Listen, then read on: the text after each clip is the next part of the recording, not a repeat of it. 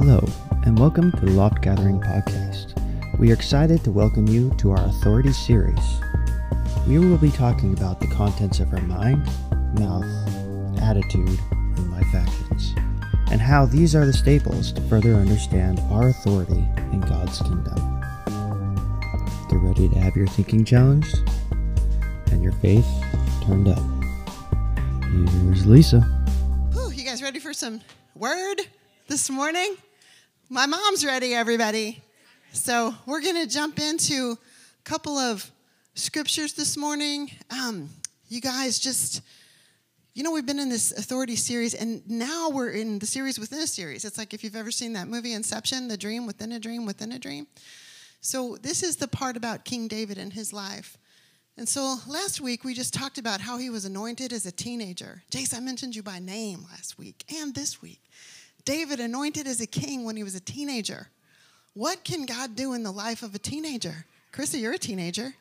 All it takes is for your willingness to surrender to God and give yourself to him and ask him, what is for my life? What is the anointing of God on my life? What is the calling of God on my life? And surrender to him in your young age. We don't have to follow the world. We don't have to appreciate the things of the world. They have nothing for us. It leaves us empty and void. And it also creates a cycle inside of us, the things of the world, so that we have to do them again and again and again to find any little bit of release, any little bit of peace. But God provides this peace from the inside, even in our youth, when he calls us according to his purpose. So we watch David become, anointed as the king, and then go back and forth from the palace to the sheepfold, and serving his father to serving the king, sleeping out in a field to sleeping in the inner chamber of the king's bedroom. I mean, that's a stark contrast. We figured out that maybe there's a middle road, there's a middle ground from what we're supposed to be doing and what we are doing in the day-to-day. And we looked at David enter a bunch of battles under the king's service, and we looked at the king become enraged with jealousy and try to kill David. All the way up to the end of King Saul's life, his heart was just that he might kill David. But he died. And we look at the posture of David who, the Bible calls David the beloved of God, a man after God's heart.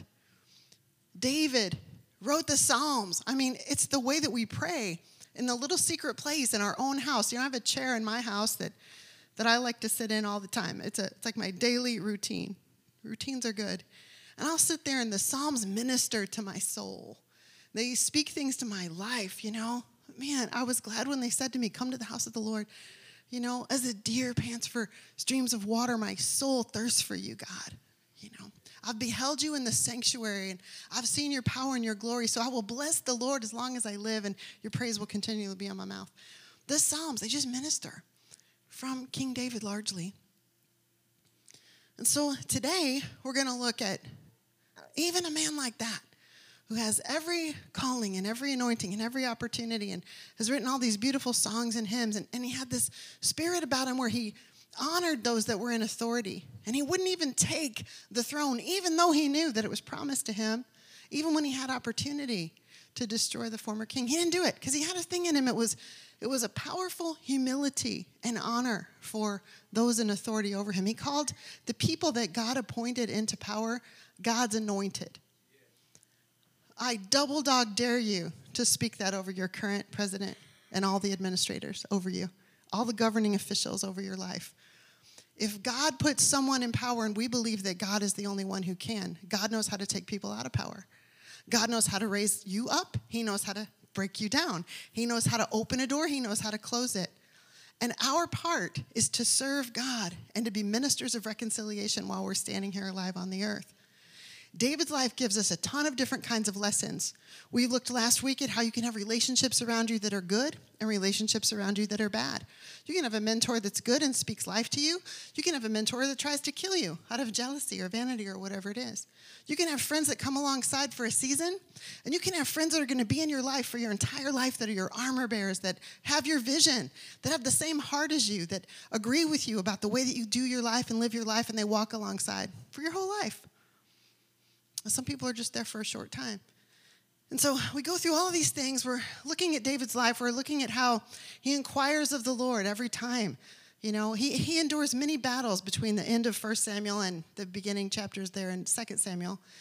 One battle after another, after King Saul has passed, he still has to fight his way to the calling of God. And when I'm speaking these things, I pray that we have a mind of the Spirit, that we can understand that these principles and these lessons apply to our lives today. And how can we invite God in the middle of our lives the way that David does over and over again, even when he fails, and man, does he fail. I mean, if you're sitting there with failure on you this morning, and you know, I relate. You just messed it up so bad, you don't even know how to bring it back to the place where God can have his way. God knows the way. God always knows the way. And he always comes with mercy, and he always comes with restoration. That doesn't mean there aren't consequences, though. And consequences are the part that are hard. And we're going to look at some of those, too. And examine your own life next to his life. You know, I don't know if you are aware, but, you know, there's just a couple crazy things that are out there in the world today. You know, there's a pastor that we really love and have followed for our entire Christian life through Hillsong Ministries. And Brian Houston's coming under scrutiny of the world. And, you know, I've heard people say things. I don't know. I don't know his life. I don't know what he has gone through. What I know is that I learned how to worship under him. And I learned how to worship under the people that he raised up. And I had an opportunity to meet him one time and look him in the eye. And he kind of made fun of us because our state is landlocked. But, you know, we just had a good time meeting with him at a Hillsong conference. And he was very genuine, you know, and we enjoyed meeting him a lot. But he didn't have like that, you know, better than you, looking down at you, even though he is a world-class figure. And so why am I saying all that? Because it's easy to sit in the chair and look at someone else's life and critique it. And it's easy to point fingers, and it's easy to say, well, I would never. And man, you better watch what you say, because you don't want to be facing the test that he's had to face. And you don't want to walk through what he's had to walk through to get where he is. So be careful, little mouth, what you say. And it's one of those things about David that I just love. I'm not going to touch what God has anointed. That's God's job, you know. But what I am going to do is pray for reconciliation and healing. I saw he posted a picture this morning, and his dog is like licking his face, or his dog's in a picture with them, and he wrote, "He loves me." And my heart was just broken. I was like, I do too, man. I do too. And I pray for the grace and the favor of God. I knew what I was going to preach about today too. I'm going to preach about adultery and murder, and just how your mind can get so messed up that you get off track and you get so far away from God. And you have to trust that God is big enough and strong enough and powerful enough and merciful enough to find you where you are. This is a story about the goodness of God, right? Okay, will you guys stand up with me? Let's pray. Father, we invite you to come now, to get in the middle of our conversation and to have your way in our conversation, God. That you would speak your life and speak your wisdom and speak your direction, God, that we might be able to live from the honey and the rock. In the name of Jesus, amen. You guys can sit down. I just wanted you to get a little blood flow. Look at your neighbor, say, it's going to be all right. Yeah, you're going to be all right. It's going to be more than all right. So, a lot of tension between David and Saul as David's coming into power, and I was just going to lead him into the palace. Why do we keep all these details, and why do we spend so much time talking about the details of David's life? I told my husband last week, I go, well, nobody came up and said that was a good message. I'm like, because all their hair's blown straight back from how fast I can tell you this many facts. And it kind of feels like Bible school, and I hope it does, because you should study and show yourself approved before God. He went to a lot of trouble to have word for us to read and to have content for us to practice in our lives. And so, you know, all these details matter because, you know, somebody says the devil's in the details. Man, I think God is. I think God is in charge of everything. I think he can orchestrate a meeting for us to meet someone, to, you know, to fall into a place of position, to have a job opening up for us, to find the loves of our lives, to find, you know, whatever it is, that God can do that. He can orchestrate the whole thing, you know, and he's very good at it. And so we're looking at details on purpose to see what God had to go through to get a man into his calling, and then to sustain a man even though he would fall away from God, you know. So, you know, David, even though he's having all these battles, it says in the end of Samuel, 1 Samuel, that the house of David was beginning to increase, but the house of Saul was failing. So David he's been, crowned king over Judah, a territory there in Israel, but he doesn't have the whole land of Judah, or the whole land of Israel yet. And so these battles are raging. And along the way, David is accumulating men. He's accumulating an army. If you want a good study, look up David's mighty men and read who he had hanging around with him. I'm not going to spend a lot of time on that, but it's incredible. It reminds me of some of you. It's pretty neat. So he ends up gaining men. He ends up gaining land. He's gaining, wealth and supplies, and he's also gaining wives. And you can start to see, like, when the hand of God seems like it's taking too long, sometimes we'll try to put our own spin on it, put our own hand on it, and see what we can make happen ourselves. And so David, we know that he trusts God. We know that he's not going to, upstage or undermine authority. He's going to wait for God to bring him to the place. But all along the while, he's gaining wives. And there's a place here, let's see, where is this? 2 Samuel 3, maybe something like that. I'll just read a little bit of it to us. 2 Samuel 3, it says, there was a long war between the house of Saul and the house of David, but David grew stronger and stronger, and the house of Saul grew weaker and weaker. And sons were born to David in Hebron. His firstborn, Amnon, by Ahinoam, the Jezreelitess. His second, Chileab, by Abigail, the widow of Nabal. I like her. The third, Absalom, son of Maacah, the daughter of Talmai, king of Geshur. The fourth, Adonijah, the son of Haggith. The fifth. So it says all these names, and he has all these sons. I wanted to point out to you, he's accumulating wives. See, God will bring his wisdom and his peace no matter what the devil does, but the devil will come at each of us in a different way. And if you can't see yet, I wanted to point this out. I never really saw it before. He was accumulating wives even then. See, Scott spoke about fear being something that was crippling in his life. Someone else might speak about just addictions. Addictions. We buried a 20-year-old cousin just a couple months ago, died from addiction, one overdose. Well, somebody else, it might be lust. And if you didn't pick that up by this time just yet, you will by the time we finish the story. Lust is a thing that just gets David, and it pulls him away, and it pulls him out of fellowship with God for a minute too. So 2 Samuel, let's see. There's a time where, David is looking for his entrance, and he sends a word, to Abner. Abner is the king of Saul's army, and Joab is the king of David's. Not the king. He's the commander of the armies, yeah. It's Abner and Joab. So Abner is in Saul's commander of the army, and then Joab is David's commander of the army. And these two are going to meet and start to have discussions, about how do we merge the kingdoms? How do we make this happen? And Abner doesn't want that. He goes and gets one of Saul's sons, I think is it Adonijah? I don't know. He gets one of the oldest. It's not Amnon. It's one of the king's sons. And he's trying to create the whole kingdom outside of what David is trying to do. But David has sent word, hey, I'm crowned a king over here in Judah. Are we ready to make something happen? And they just weren't ready. So battles are going to be happening until God speaks to Abner. And Abner visits the king, and he tells him, I'm with you. Something happens over in Saul's camp that Abner didn't like, and he comes to side with David. Of course, Joab doesn't like that, so he murders Abner and messes up that whole situation. But they end up just taking over. David ends up coming into his kingdom, and he makes it known that it was not his heart to have Abner killed. That was never his intention. He wanted Abner to go in peace. And, it's a great story. You should read through it. It reads like a novel, and it would make an amazing movie if we created one. Mom, it could be like The Chosen, and it would be just like hardcore passionate and all of these things. It could be like, the Assyrians putting the hook in the jaw of the people, dragging them through. That was from your Sunday school lesson this morning. It's not a conventional, typical church that we go to here. We want to see what God is trying to do today, looking at what he did then. And he's the same God yesterday, today, and forever. So we're looking for how does he cause us to overcome in every little thing that we're reading today. So anyway, David ends up being crowned a king, and he ends up finding his place of power. And he does this amazing thing in chapter 6, 2 Samuel 6, and this is where he goes to regain the Ark of the Covenant. Man, this is one of my favorite stories, too, about David's life. A man after God's heart, written all the Psalms. He can't stand it that the Ark of the Covenant is behind enemy lines.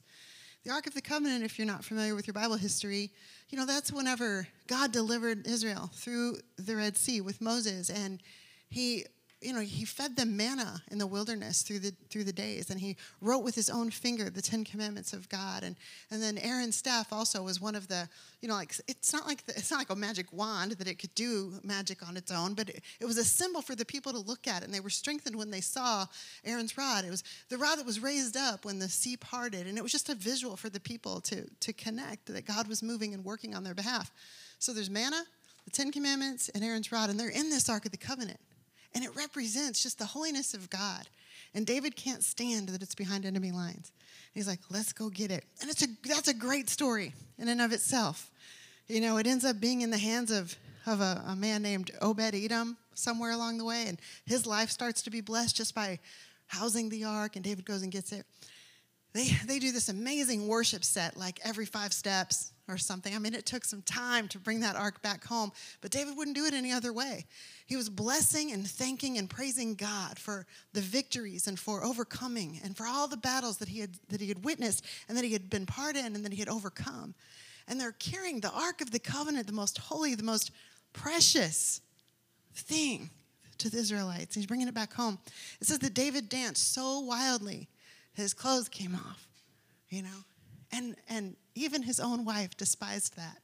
How could you be so undignified, she says. And one of my favorite lines in the whole of Scripture, David said, well, I'll become a lot more undignified than that before the God who set me free, who saved me, and who's bringing his covenant back to Israel. I mean, I love all that stuff. That's our David. That's the height of his heights. And I'm going to pick it up in I think it's chapter 11.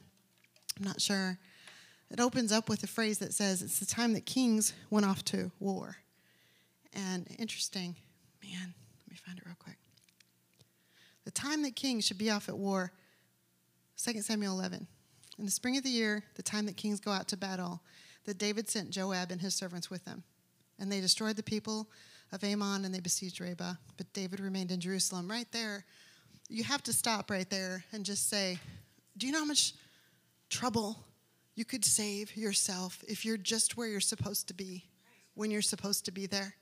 Do you know how many people are supposed to be sitting here right now that are not here right now?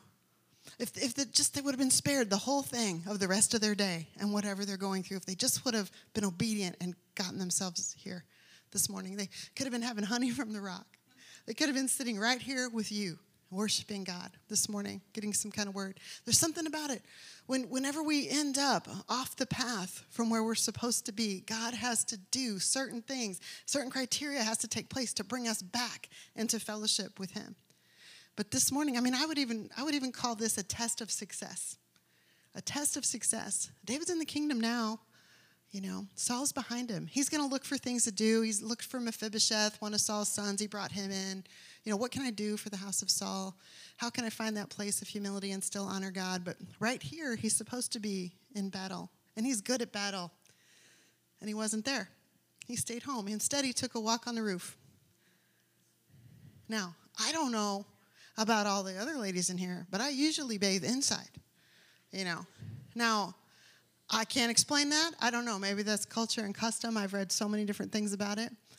But there was a scripture, I think it's like verse 4. It says, David saw her bathing, and it says, he said, who is that? Well, that's Uriah the Hittite's wife. And it says that David sent for her, and he took her. And I've never really let that hit me like that before, because I always thought, man, that's a community. Bathsheba has to know him. They sang the praises of David's killed his tens of thousands. Everybody knew who he was. And I know what lines of sight outside of my bathroom window can be seen and what can't. So I've always thought of it that way. But this time for today, without commentary and without reading into it, it says he took her. And it just sounds like an abuse of power, And he took her, and he had her. And so then she had to stay with them for a little while until she could be through times of purification again. She gets sent back to her house, and she sends word, hey, I've conceived. I'm pregnant. And then if you you've got to go and just read this and read it over and over again and read it in a translation that ministers to you, because if you can see just the conspiracy of David, and he's like, we like to think of him as our hero, man. He's the giant slayer. He's the one that brought the ark back. He's the king, and he's a beloved king, and people love him. He couldn't do anything wrong in their eyes. And here he is, he's like, okay, well, she's pregnant, and he sends word, hey, send Uriah home. He needs a leave. Go get him from the front line. And they bring him home, and David, he's like, hey, how's it going? He's almost making small talk, it seems like. Welcome in. How's the battle? How's the front line? How's Joab? How's it going? And he said, why don't you, take some time, go home, refresh yourself, have a nice meal, and you deserve a rest, and thank you for your service. He's trying to cover it up. And so Uriah, he underestimated the integrity and the passion of Uriah, because he slept on the stoop of the steps. And he said, I'll not go in with my wife and have a nice meal when my brothers are giving their lives out here in battle. And he wouldn't do it. So the next night, David brings him in. He gets him drunk the second time. He's like, maybe if I get some wine in him, then I can get him to go and, sleep with her, and this thing will go away. This is very different than what we usually see of David. We usually see him, just even a couple chapters before this, he was looking around, and he said, hey, let's get some people up in here and build a temple for God. God needs a house. I have this beautiful house of cedar. And the Ark of the Covenant's in a tent. Let's go ahead and build God a house. And he has this rebuke, from the prophets and from the men of God that say, God doesn't really need that. God doesn't need a house. What house can hold God? God's never wanted that. And God speaks these things to David, I don't need a house. I've never wanted a house. I want to live in you. I want to be everywhere. I want to live inside of you. I don't want a covering and be limited to the house. And David is repentant immediately. Fast repentance. Fast to run to the battle. Fast to repent. Fast to call on God. What do you want me to do? Should I go up to that battle? Okay, I'll go. That's the way we've witnessed him up until right now. And it's important to understand this, because I think sometimes we look at Bible people and there are heroes of the faith and we think, man, well, if I could do that, if I was David, maybe I could do this, A, B, C, D, E, F, G. Or if I was Paul, or if I had that. Well, look, they're normal people. They're normal people. A shepherd boy that went through a whole series of fortunate and unfortunate events to become the king. It's just like you. Whatever you do in your life, day to day, you're a normal person until the anointing of God comes on you, and then you become extraordinary. You become gifted. You become awake. You talk about a woke culture. What if we could wake up to see what God is doing and how God is moving? And it wasn't so much about, the headline isn't so much about, Will Smith slaps Chris Rock in the middle of the award ceremony, but maybe it's about God speaks life from one generation to the next in church this morning. And God gives us an ability to live our lives according to his word and his promises. What if that became like a real thing? And people became aware that God's hand and his anointing was on them. So David, Uriah, even when Uriah is drunk, he will still not go and sleep with Bathsheba. So David writes a letter. He writes it to Joab, and he says, hey, put Uriah in the hardest part of the battle, put him in the front so that he'll be struck, so that he'll die. And he puts it in Uriah's hand, and Uriah delivers it. Whew. So Uriah dies in the battle. Now David is an adulterer and a murderer and a king and a psalmist and a dad. And he's a really super bad dad. And so what happens here is a series of events. So God is going to forgive and God is going to restore. But there will be consequences that will fall like dominoes in David's life and in the future. And it should help us to be able to guard ourselves. Consequences have to be hard, because otherwise we're just going to do it again, So consequences come. And David ends up in a place where, his son Amnon. Now remember, he has a lot of different wives from a lot of different women, and all these kids live together in the palace. I remember when I was a kid, I had a crush on my second cousin, But that was about it. This guy, Amnon, he just gets this bad affection for his sister, Tamar, his half-sister. And he wants her to come in and make him some food and take care of him while he's sick, or he fakes sickness so that he can have her come in. And he rapes her. And David does nothing. And it's interesting because Absalom is Tamar's brother. And man, I love my brother. Don't mess with my brother. It'll be bad for you, you know. I love him. And so Absalom loved his sister. And when David did nothing for a couple years, he did nothing. And Absalom makes a plan. He says, I'm going to kill him. And he lures him out to shear the sheep. You know, gets him out there in a coup. What does this have to do with authority? Just keep steady as she goes. And let God put these seeds deep on the inside of you that you begin to understand, man, even in your failing, it's not about you. It's not about my might or my power. It's about rising by the Spirit of God on the inside. So they lure Amnon out to shear the sheep, and Absalom kills him. And then it's on. He runs just like his father ran whenever Saul was pursuing him. Absalom runs too. It says he was good looking, like his father. Has this huge head of hair. I imagine some super cool looking dude with amazing dreads. And that's his vanity is going to be the thing that ends up getting him in the end. His hair gets caught in some kind of tree, and here comes Joab. And Joab was fast to make the execution of David's son. You remember David? He's really respectful of authority. Remember the men that came and told David that Saul had died? And David said, how could you just come and say that out of your mouth just so easily about God's anointed has died? And you just said that to me like it was so flippant. And he carries that thing. So I wouldn't want to be Joab in this moment. But the thing is that David is crippled because of what he did with Bathsheba.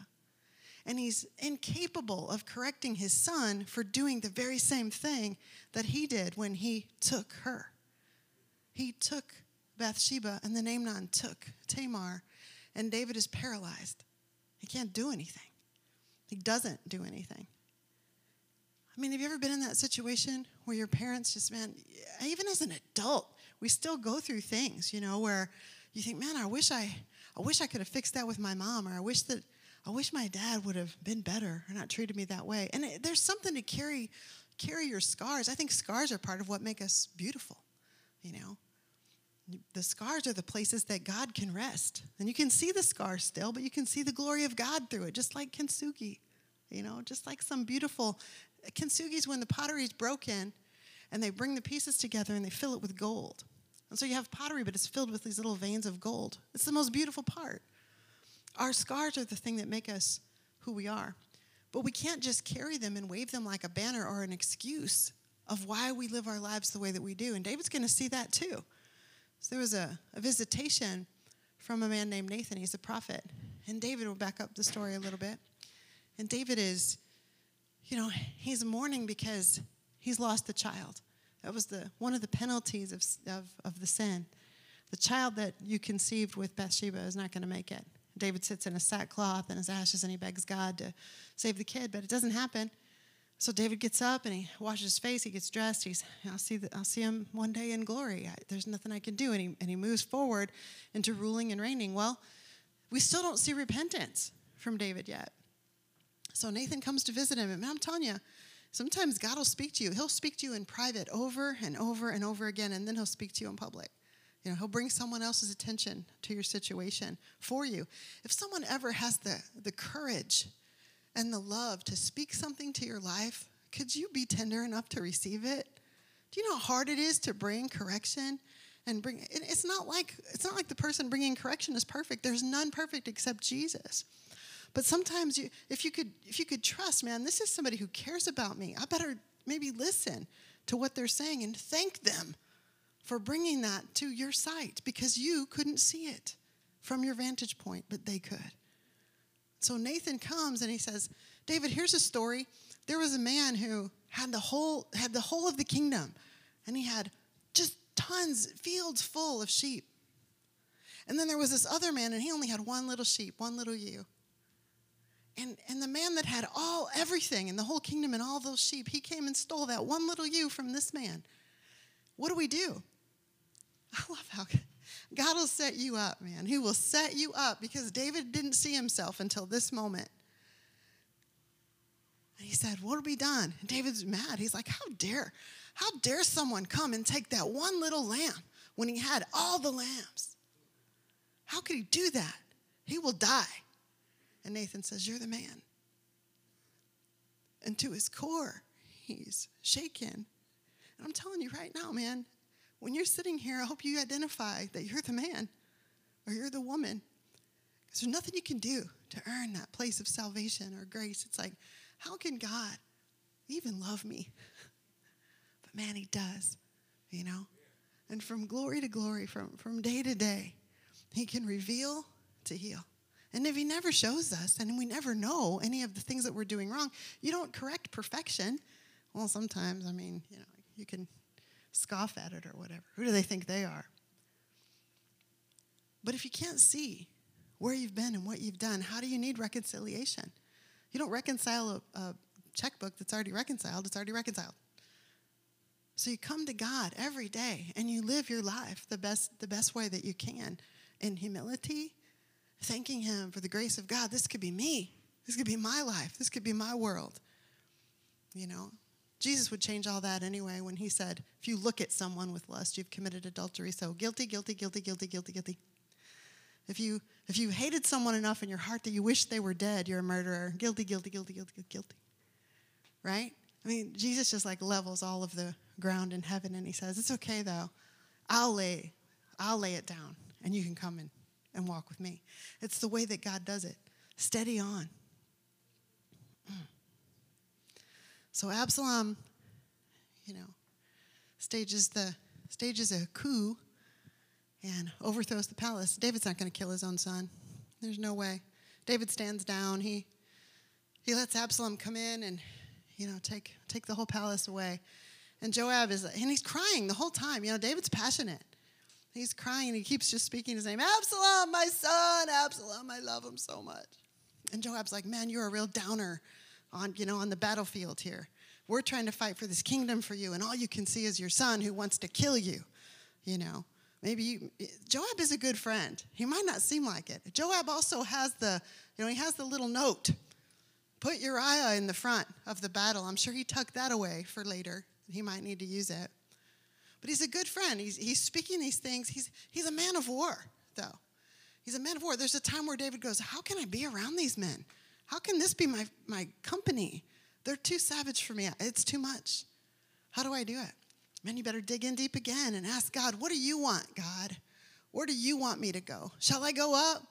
Shall I stay here? Shall I stay in this place? Shall I be with these people? Shall I do this? Shall I open my house for ministry? Should I step over in to that new venture? Should I do it? And he will tell you yes or no. So Absalom gets caught in the tree, and Joab runs a spear through him, and they kill him. And so David is coming back into power. And here's an interesting fact, too. When David is leaving the palace, there's some people, I think this guy's name's Shemi, something like that. And he's just mocking David. He's like out there mocking David. Look at you. I knew you weren't a good king. And all the things he's saying, just hurling insult. And David hears it, and he sees him. And the guys with him are like, let me just strike him down. I'll just kill him right now. And David's like, no, we'll save it for later. And even when David comes back into power, because that's the exit, and then he comes back into power after they take out Absalom. And I mean, he doesn't even kill Shimei then when he has the chance to. He's like, no, you have grace. You can have some grace. He's dishing out grace again. Why do you think that is? David is being restored into power that he knows he blew it. He knows what he did. And he knows the failure that he faced. But he can feel the grace of God moving him back, shifting back. See, whatever you do, the anointing of God, there's a scripture that says the calling of God is irrevocable. The gift of God, it's never taken back. He doesn't give it to you and then take it away. He doesn't say, now you're anointed, now you're not. Now you're gifted, now you're not. You know, he doesn't do that. Once God puts a gift on your life and an anointing, it is there forever, every day that you live and move and breathe. Now, that's why you'll see people go through these tragedies behind the scenes, but they can still stand and do something incredible in front of you because the gift of God doesn't have any repentance or recall. It doesn't leave you. And it's the same for David. God had intention on David's life to be the king that he chose, a man after his own heart, and watched him go through just this horrific set of circumstances only to restore him. And David's going to do incredible things. You know, he wanted to build the temple for God, and God could see his heart. He said, you can't do it though, David. You know, you're a man of war, but I'll let your son do it. I'll let your son build the temple, and I'll let you pay for it. And David was like, I'll take it. And he does. King David, you know, he's going to breathe his last. I think if you read through some of the things that he talks about in Psalms, sometimes he'll talk about my enemies pursuing me, but God. You know, he comes back to this horrible thing had overtaken me. If it would have been someone I didn't know or an enemy, I could have stood it. But no, it was a friend. You know, and you'll hear these kind of laments in the book of Psalms, and you read that next to Kings and next to 1st and 2nd Samuel and next to 1st and 2nd Chronicles, and you can hear the angst and the pain and the going through it of the man. And those are beautiful things. Even in his last days, if you read it, it almost sounds like cancer. You know, the way he says his bones are dried up and he can't get warm, you know, and they have somebody come and lay next to him to try to give body heat and keep him warm. And he dies. He dies at 70. You know, he reigned for 40 years of his life. It took him 15 years to get into the palace, and then he only reigned for 40. He died at a young age, 70. Especially young for Bible, you know. But what about you? And what about me? And how can we look at his life and learn? How do you think he even sustained through all the things that he went through? I mean, how do you sustain? How do you sustain when a challenge or a crisis comes? And if you're sitting there today and you don't have any challenge or crisis, praise the Lord, because that's a matter of time. The sun shines on the just and the unjust, and the rain falls on the just and the unjust. People go through problems young in life. They figure it out and live a pretty decent older year experience. Some people have a great youth and childhood and have problems later in life. Everybody's going to face something at some point in life. But what can we bring to God other than our worship? I think David was sustained by the writing of those Psalms. I think pouring it out to God, like when we first started the conversation, it was the spring and it was time for kings to be at battle, but David wasn't there. What if God's just calling you to spend a little time with him every morning before you go about your day? And you're supposed to be there. And you're supposed to be in that position where God can minister and direct. If you never stop and ask God what he wants, how are you going to know? Take the pause and let King David's life speak to you, that you can carry a mantle of authority in this life right now while you're living. Carry the mantle of authority. Face what you have failed at and allow God to restore. Some of the things that have been the hardest in our lives, that's why I have my brother sit up here and talk about, you know, fear and overcoming just spiritual attack. Why do we do that? Well, there's so much more to unpack in the Spiritual Authority series, and we're going to. But we have to understand what happens at home. When you're not sitting here in the safety of this room or the confidence of your leaders, you're at home by yourself. It's just you and Jesus, you and him. You got to open up some of the book, and you got to read some of that out loud. And how are you ever going to learn how to wield a sword if you never pick it up? You know? There was a recent time that I got to speak at a ladies' conference, and someone had a sword. TJ, I wish I would have thought of it for today, because he has one. But one of the men brought a sword for me to use as a prop. Man, it was heavy. It's a lot heavier than you think it would be. And I mean, just holding the weight of it, holding the weight of the Word of God in your hand and in your mouth. It's a powerful, life-altering thing. And I remember just taking that sword and dragging it across the stage and having it make that sound like on gravel, just that is not a sword that's powerful. That's just heavy because I don't know how to wield it yet. But once I practice and I learn and I balance the weight of it and I memorize how it moves and how it cuts and how it ebbs and how it flows, I become skilled at the word. I become skilled at what God is trying to do, and I'm seeking him. What do you want me to do? Where do you want me to go up? And restore my failure, God, and forgive me. Right? You guys can stand up with me. I'll tell you this, in a couple weeks, it's going to be Easter. It's one of my favorite times of the year. Have you noticed the Bradford pear trees? My God, they're so beautiful. It's all those white ones that you see everywhere. They don't smell good, though. But they're beautiful. The tulip trees are out. I mean, it's just a time for new things to be budding and to be born. And it's the same thing that can happen in you. Winter's over. Let's go ahead and look to God for the new life and the new thing that he wants to do in this season. And in a couple weeks, on Easter Sunday, we're going to baptize some people. I love that.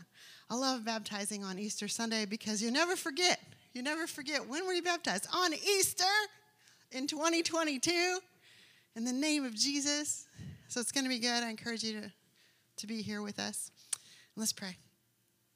Thank you, God, for this word. Thank you that you're so faithful to speak to us, God. Thank you that you're creating authority on the inside, one day at a time, one little piece at a time.